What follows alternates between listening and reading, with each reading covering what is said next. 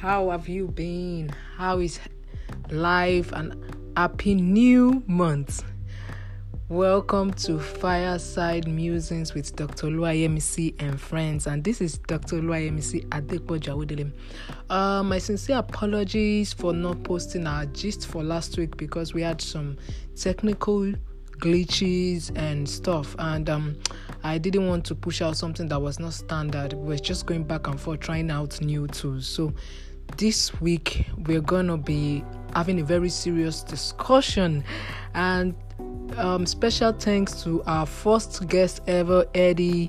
Thank you for taking us through your journey into thriving in the workplace, and it has really been value for our time. I've had a lot of people reach out to me to say that this is really what they needed to hear in this season. And so today we will be having a serious gist, and the title of our gist is "The Pressure is Getting Wesser." That's not the correct English, actually. The pressure is getting worse, but because of this slogan that Gen Z uses, and it stemmed out from someone's funny meme, and she said the pressure is getting worse, meaning the pressure is pressurizing, it's pressuring. And so we're going to be talking about handling pressures, how I handled pressures, and the kind of pressures that I had as a child, as a teenager, as a secondary school student, as a university graduate, as a master's student, as a PhD student, as a married woman, everything. As a career woman, pressure everywhere. Right? It will interest you that last week I was talking to a dear brother and friend of mine, and we're talking about the pressure that we had to handle. When your parent is an academic, either a principal, a teacher, headmistress, I don't know, children of teachers, I know that you guys can relate. You are not allowed to come second, I never say I'm a teacher. Hey, that pressure was huge, especially on myself and my immediate younger sister, and we could not do less. Like we could, as little as we were, we understood what pressure was. The pressure was that on prize giving day, they must call Yemisi Adekpo at least 10 times, meaning that I'm coming to collect one prize or the other. So it pushed us. We were children rather, but our childhood was taken away from us because we wanted to please everyone. We wanted to live up to the standard. We wanted to be all that for our mom. We wanted to, keep the legacy of excellence. And it was good. It helped us even as we progressed in our academic journey. But the fact that the pressure was, I remember I was, relating the experience of how myself and my younger sister were coming from school, and we were crying. Our result was not by me. I was first, or she was first, I was second, and we're crying. Why? Because in my mathematics, I had like 75%. Pass mark, right? Good, right? But my mom would say, the remaining 25%, did you borrow it to Queen of England? Or did your father's house, did they request for it, or your village people? I said, it was funny. It's not funny. It was not funny that time, but it's funny now. I can even laugh about it. Like, what? How we were crying. Our neighbors saw us on the street. Yemi, why you guys crying? And she was like, don't worry, we'll take you home. Your mom will not beat you. Yemisi, kilo shele. Yemisi of blessed memory. Yeah. So Yemisi, what kilo shele? No. I beat them. You took fair. Yeah. Oh, my darling. We ate inside the corner of our hearts. This is Ojuaye. Like Ojuaye means hypocrisy. Like, this thing my mom is doing is not real. We went to bed. I don't know if you guys can relate. In the midnight, my mom, 2 a.m. There's a kind of sleep that you sleep when it's 2 a.m. and you're already sleeping the sleep. All those sleep 10, 11, so you're just gaining momentum in the realm of sleep. And then by 2 a.m., you're already entering deep, having dreams and revelations and all those things. My mom will now come, wake up, like, you can barely see. You're just trying to open your eyes, you're like, sit down. Hey, you two sit down. Talking about children of less than 10 years old. So your results. Fiam, the sleep will just disappear. Your results. Yes, mommy. So, I saw that you had 75 in maths with the 3 lesson teachers that I paid for. Do you think it is easy? Hey, my God. Do you know what we usually do? We position ourselves to receive the cane. Don't bother begging. Beg who? By 2 a.m. Who is coming to come and rescue you? We just kneel down and straight, position yourself to receive cane. There's no point. Imagine being beaten by 2 a.m. for coming first, but 75 in maths. I don't understand. I don't know. Man. Wow. Our upbringing was like a military setting. You can't do rubbish. I was still telling my youngest that even in death, we still fear our mom. The fear of my mom was the beginning of wisdom. The pressure was worse for us. Very, but it really, I'm going to talk about the advantages and disadvantages of pressure. I'm going to talk about highlights about pressure. I know growing up, then the pressure moved from academic pressure to when we were teenagers, all our friends started having boyfriend. People of God. Because our mom was our teacher and we don't really have friends, maybe neighbors, but our mom was the person that, she was our lesson teacher, she was our mom, she was our Sunday school teacher, Bible teacher, prayer warrior, everything wrapped in one. So my friends were talking about boyfriend. You don't have boyfriend. You cannot be our friend. What is happening? Me too. I went to go and meet my mom and said, Mommy, what's the meaning of boyfriend?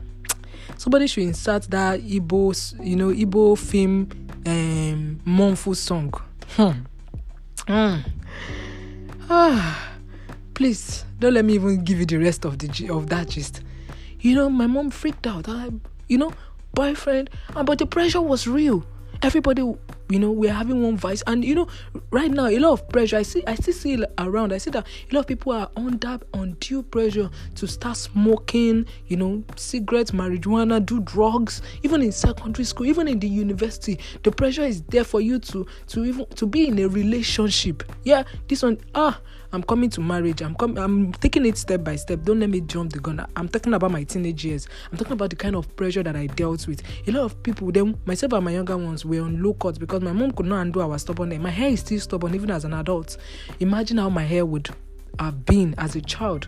And so my mom said, to solve the problem, barber every week. So we go to have our hair cut every week. We're fine. Every morning you open the shower or you pour water on your head and go to school.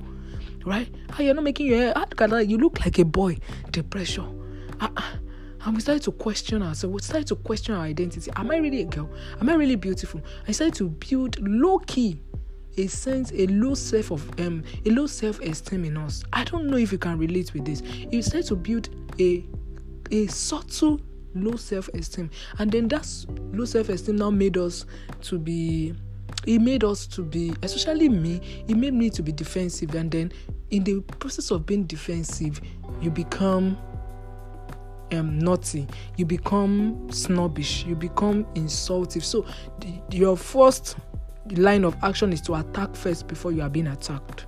That's the very first sign of low self-esteem. You see some people, before you yab them, they start to yab themselves. It's a sign of low self-esteem. So that whatever when somebody has already yabbed themselves, do you understand? What are you now yabbing at? What do you want to say? They're already laying out their shortcomings before you, and so when you are trying to even point it out, you can't even say it because the owner of the shortcoming has already come out straight, with the shortcomings. And that pressure was much. Another pressure that I had to deal with was when I was in the university. When I was going to school, pressure of coming out with first class. If my parents had known better that first class now, it's good to have first class. Gen Z students that are listening to me, I don't say you should not have first class. But things are beginning to evolve that many first class graduates are even finding it to get a job. And so it's not about the certificate that you have on display. It's about what you have in your brain, and it's about what you can put on the table. It's about what the initiatives that you can come up with. It's about thinking outside the box. It's about, deploying solutions to existing challenges. And so you are now thinking, what is the use? I have sometimes when I go through my portfolios, I look at where I keep my documents. I look at a lot of things that I've achieved. I'm like, what does this equate to? I start to ask myself, what does this equate to? How does it solve a problem? How have I maximized all of these things that I know, all of these things that I carry? And the thing about a person of excellence is no matter how hard you try to hide it, it always shows in any way. No matter how pressurized you are, somebody that is discerning is able to see and know that this person is a different person. Right? So, my father said, you must have first class. First class. Guess, guys, I got into the university at the age of 15, right? So the pressure was, so I couldn't live my life even as a university student. You could tell my movements. My friends that, we studied together, they can tell you the gist. It's either I'm in the hostel, maybe trying to catch a nap or sorting out my laundry, or I'm in the library, or I'm in worship center, or I'm in the cafeteria. You can't, or I'm in one of the classrooms in our faculty, trying to catch up on my readings if the library is full. So you could predict. I was very predictable. Highly is first class or nothing. And one of the things that I wasn't able to successfully do was to build tangible relationships. Most of the relationships that I had from my school were after, they were after we had graduated, that we started to reconnect. Thank God for BBM. If not, social capital lost. That's it. Social capital in the mud. No form of networking, no time. It was either I was in church, RCF, I'd gone for prayer meeting. My life wasn't, I don't know, was it a triangle or rectangle or whatever, or a square? I just had routines. I wanted to make first class. Did I make first class? Well, I didn't, but I tried my best. Did I leave my school with an award? Yes, I did. How does that? The pressure was so much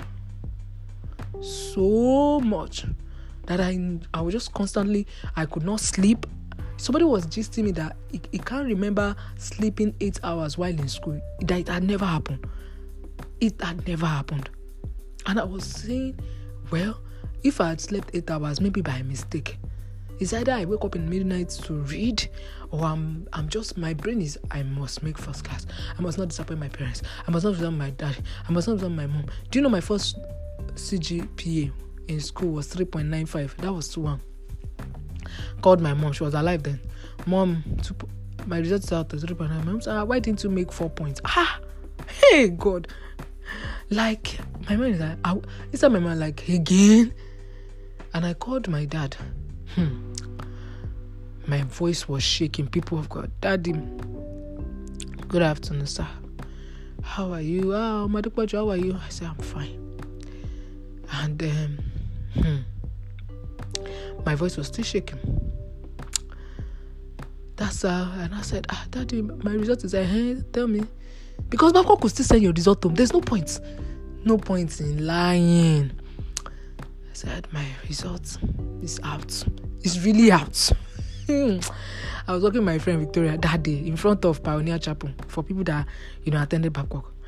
And I was like, oh, God of Pioneer Chapel, come and help me. So I said that 3.95. My dad now repeated it. 3.95. Hey, when your parent repeats your GP, your results. When I said, Daddy, I came third. You say, you came third. That kind of thing. And then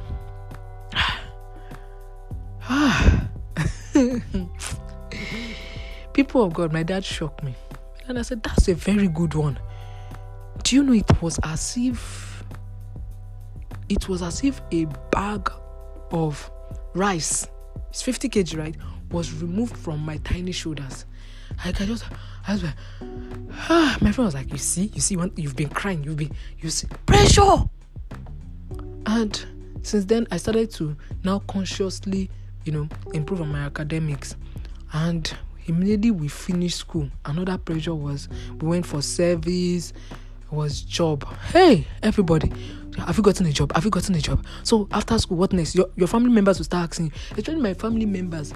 I come from a family where to be a professor is like it's like you are just starting. So you finish BSc, congratulations. Nobody even say congratulations to you. Say, okay, with the next, go and get the master's form. They don't want to know whether you are thinking innovation, you're thinking technology, you're thinking certification. It does not concern anybody. I remember when I spoke to my late uncle, late Professor. Okay, I said, Daddy, I'm done with NYSC. And I said, have you gotten your master's degree from? I was like, yeah, I've written Unilag exam. And I said, good. So after that speech, I was like, bro, calm down. Wait, relax. And then I got into masters, just flowing, flowing with the rhythm of what everybody wanted me to be. And then immediately after my master, immediately after my final exam, immediately I dropped my pen, bam, that, Daddy, my final, I've defended my project. So PhD. I was young, I was loving the idea, but the pressure was much just to become. Yeah, am I happy that I finished my PhD? Yes. Am I happy that I have a doctorate degree? Yeah.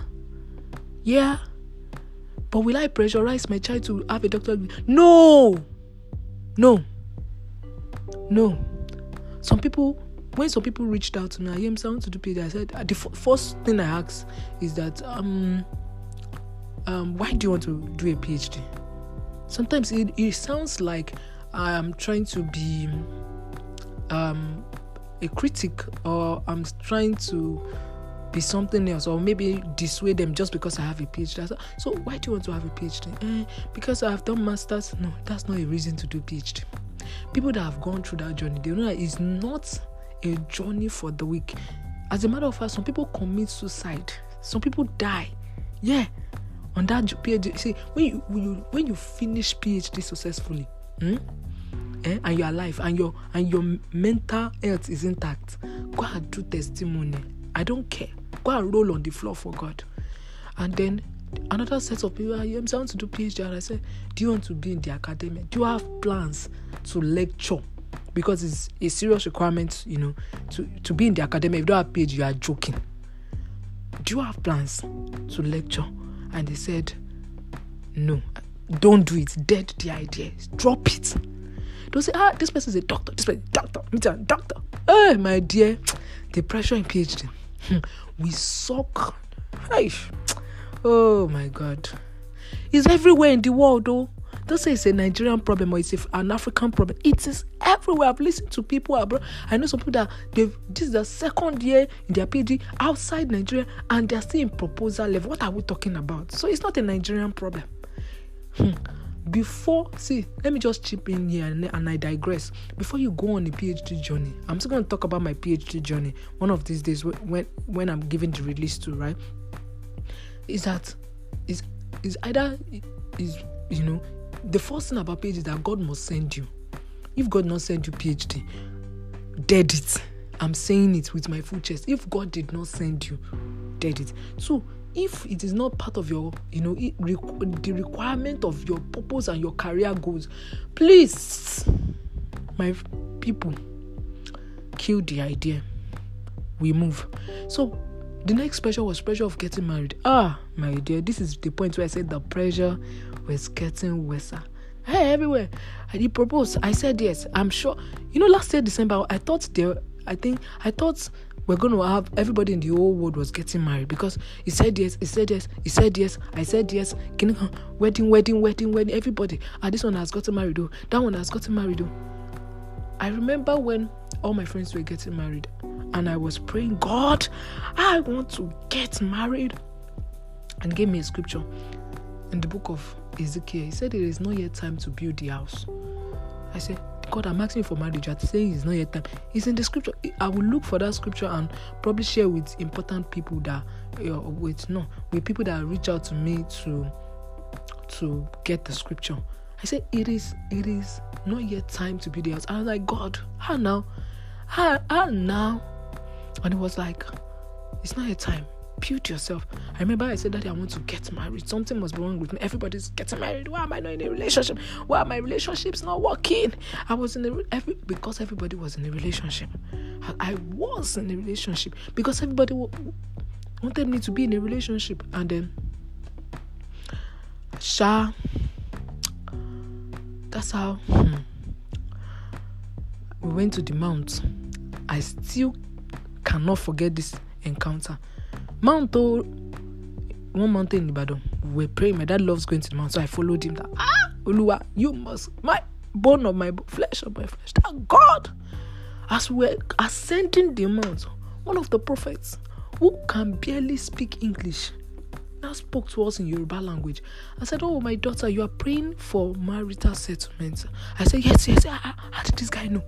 And he was like, I can see that you are educated, but there's one more step. Then I just had my master's. There's one more step. There's one more qualification in your line of study that you need to achieve before you get married. I said, I didn't know when I said PhD. He said, yes, that's the one. Go and do it. After that, come back again. Hey! I looked at myself. My daughter has been telling me to do PhD. I'll be like, oh, I will do. That was God telling me, go and do PhD. It's not time. And so I don't know who this is for. I know that a lot of you, your friends, you are looking at your age. You're looking at, my friend has gotten married. Everybody's getting married. What about me? I'm buying Ashwebi upon Ashwebi. You know, I'm getting wedding gifts.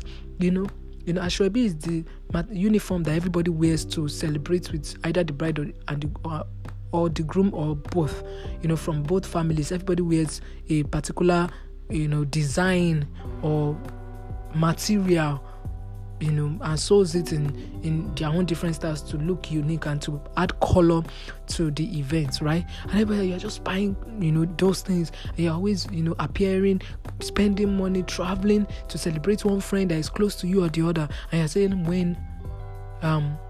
God how? God now. But I'm just led to say this to you, that your singlehood is the time to find you, your purpose, your calling, who you are, the real you. And let me stop there and then tell you how I have weathered pressure. I remember the biggest pressure of my life was the pressure of getting married. And the pressure was so much, it was making me bitter, it was making me jealous. When I see somebody that is getting married, I'm like, is it because you are getting married? This is me being real, and this is me being vulnerable with you. And then I now started seeing another version of myself that I didn't like. I'm like, is this what pressure is doing to me? Everybody was getting married, everybody, even the ones that were getting married, they were not just getting married, they were giving better. And I'm like, God, these people no pray past me. These guys are not serving you now. I know this one now. This one that will just say plus Jesus minus devil. That's so. How can they not pray and get all the things I've been praying to you for? And then I just decided. I woke up one morning and I said, enough of relationships in and out. I'm tired. Is it only me that I will have barrages of exes and everything? And I was like, okay, God. Next 2 years of my life, no relationship, just me, loving me, being me. And so what did I do? I started to find out about myself. I started to press into God to find out my calling, my vision, my purpose. I started to hear God. I started to have and God, now that I've gotten the attention of God, He started to have conversations with me, started to open my eyes. I started to see visions, see dreams. And it was in that season that God built my, I had the prophetic, calling on my life, but that was the season God really cooked me in the room of prayer, in the room of fasting. I fasted, not because I wanted something, but because I wanted to find myself. And it was that year, 2 years that I separated myself between 2017 and 2019. I said, no, I've had enough. I just wanted to find you, Lord. And that's to tell you that whenever pressure comes, you need to find out, who are you? Whom are you? Or who are you? Or whose are you? Who are you? What did God call you? Have you found out who you are? And whose are you? Are you God's child? What is your identity in Christ Jesus? What has God called you to be? What has God called you to be? What is the mantle for your life? What is the blueprint for your life? Because it's interesting that God will have other people get married at that time, but it was not time, or it has not yet been time for you to get married. You needed to, do some character restructuring. You needed for you to find purpose. You needed for you to be financially, stable, independent. You needed for you to get a job, get a life, love yourself. So the path of A is not the same path with B. Even twins in the womb. So your journey is different from your friend's journey. So you don't begin to make comparison. That's watering down the hand and the call and the mantle of God upon your life. So you need to start to differentiate between you and the other person and the next person. And you need to find out, what is the journey of my life like? Where am I going in? Lord, show me the end from the beginning, so I know this is where I'm going. And that means that the path and the route that I'm taking will not be the same as the next person. And that was what helped me. I started to learn how to love myself. So I took myself out on dates alone. I took myself shopping. After lectures, I used to teach then. I would get into my vehicle, go to a shopping mall, buy something for myself. Look good.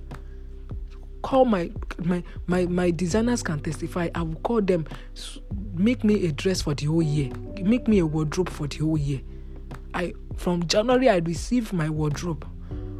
From September, I would have started making orders, so that by January, I start to, unleash my wardrobe for the year. I started to take care of myself, my mental health. I started to pay attention to myself. I started to enjoy my own company. Right? A lot of people, in fact, don't let me even talk about the pressure of having a child. That one is another discussion. Pressure of having a child. In 9 months' time, immediately after marriage, my dear, dead the idea. Because when you get married, the first year or the first 2 years of your marriage is for you to learn each other. The man that you call your boyfriend or your fiancé is different from the man that will become your husband. There's going to be a huge difference. I begin to see things that you've never seen. Marriage is eye-opening. So don't let anybody pressurize you into anything. Know your journey. Know your path. Know your purpose. Know your calling. Know who you are. Know whose you are. Who do you belong to?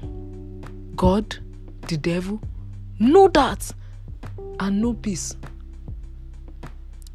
The Bible already said none shall lack their mate. I remember I know if a dear friend of mine listens to this podcast, we served together. One of the lecturers where we served, she got married at the age of 40. While we were serving, she got married. That year, she gave birth. As we were rounding off NYC, she gave birth on that one. Before we could look back, she gave birth. So what are we talking about? So she got married late, but she caught up. Back. Within 3 or 4 years, she had 3 or 4 children. So what are we talking about? It may seem late, and the pressure seems high. Pressure from family, pressure from friends to either get a good job, or to start a business, or to be in a relationship, or to get married, or to even have a child. Remember, who are you? What is your journey? What is your purpose? Whose are you? What is your identity in God? And as you begin to ask yourself these questions, I see the pressure disappearing one after the other. Thank you for listening to my gist.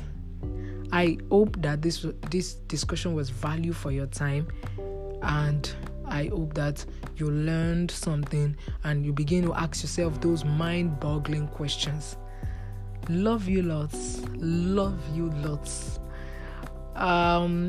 Till I come your way again at the Fireside Musings with Dr Yemisi and friends. We're going to be having another guest. We're talking about the highs and lows of being dyslexic. We're going to talk about purpose. We're talking about adulting, talking about breakfast, relationships and breakups. We're just going to be talking about so many topics very, very soon. And I'm trusting God to help my guests to, come through because of their busy schedule. So till I come your way, love you so much. Have a wonderful weekend and bye for now.